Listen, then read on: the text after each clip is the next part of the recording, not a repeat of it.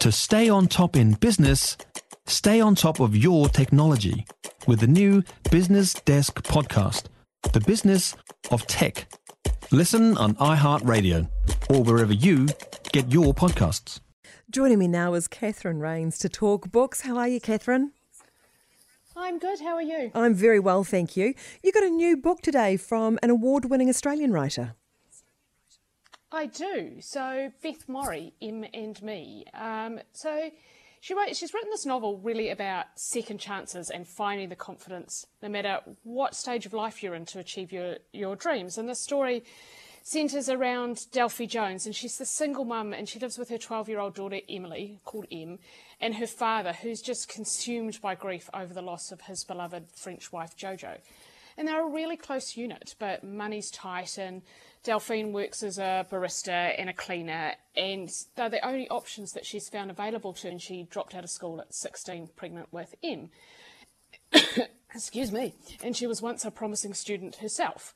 And Em's kind of following in her footsteps, and all Delphine wants is for her daughter to succeed.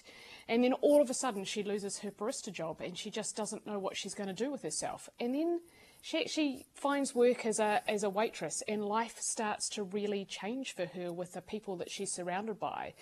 And the book's divided into these 4 different sections, and it follows the school academic year, but it charts her progress from stressed out mum to finding a lot more about life and how to embrace it more. And it goes backwards and forwards in time, so you get to meet her younger version of herself and understand why she's where she is. And it's full of these beautiful characters, and it's that theme of community and friendship and kindness, and it's really heartwarming, and it's quite lovely, to be honest. And this is the author of the love story of Missy Carmichael that people might be familiar with. Yes. Saving Missy. So, just beautifully, it's a really nice story about, you can't really change where you've been before, but you can certainly change your future. Tell me a little bit about The Very Last List of Vivian Walker by Megan Albany. This is a really interesting take on dying. And Vivian Walker is terminal with cancer. And she's 40, and she has a husband and a young son and quite a dysfunctional family. And she has really 2 really good friends, Marsha and Sally, and a sister, Catherine, who she's estranged from. And when she gets her diagnosis, she decides that there's a few things in life that she needs to get sorted, and she's big on making lists, and that's what she does. And she encourages her husband Clint and her son Ethan to do the same. And she kind of puts pen to paper, and she puts things like clean the fridge, declutter the playroom, get my tax up to date, those sorts of things. And her husband's quite different. He's like, go for long walks and spend time together.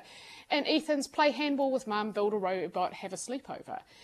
And it's interesting that each chapter sort of as she works through her list, but all of life's mundane kind of things still get in the way. She still yells at her son when he brings sand inside, and chastised her husband, and she's still having petty arguments with her sister. And she's not the most likeable, but she has this most wicked sense of humour.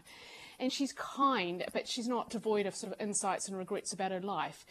And the author, Megan Albany, doesn't shy away from the realities of her condition and her physical condition either. And it's very darkly funny, but it's, thoughts about coming to terms with death. And it's just this really different take on it. She's not kind of gone into this perfect life all of a sudden, but it's kind of talking about because how life goes on. Most of the time, the reaction is actually, I'm going to forget about all those mundane things. I'm going to spend this quality time with my child and my family. I'm quite bemused by the way she goes, what mother has got time to spend with their kids when they've got cancer? Yes, it's dark, and it's just like she's got, I've got all of these things on my list to do, and as you kind of work through the list and stuff like that, and she describes herself as mundane, and it's just I don't know, it was very different, and it was very funny, but you need a box of tissues along the way as well. I mean, I don't think I've cried reading a book in a very long time, and this someone I saw described it as ugly crying when they read it, and it's probably not too far from the truth, to be honest. Oh well, I'm glad that you tucked that in at the end there, because after the darkly funny, I'd be thinking, right, here we go, and then it would be devastating to not be prepared for. It does have some darkly poignant moments in as well, but her sense of humour is just it does. It's one of those books that you're laughing in one moment and crying the next. Love it. Thank you, Catherine. Good to catch up with you.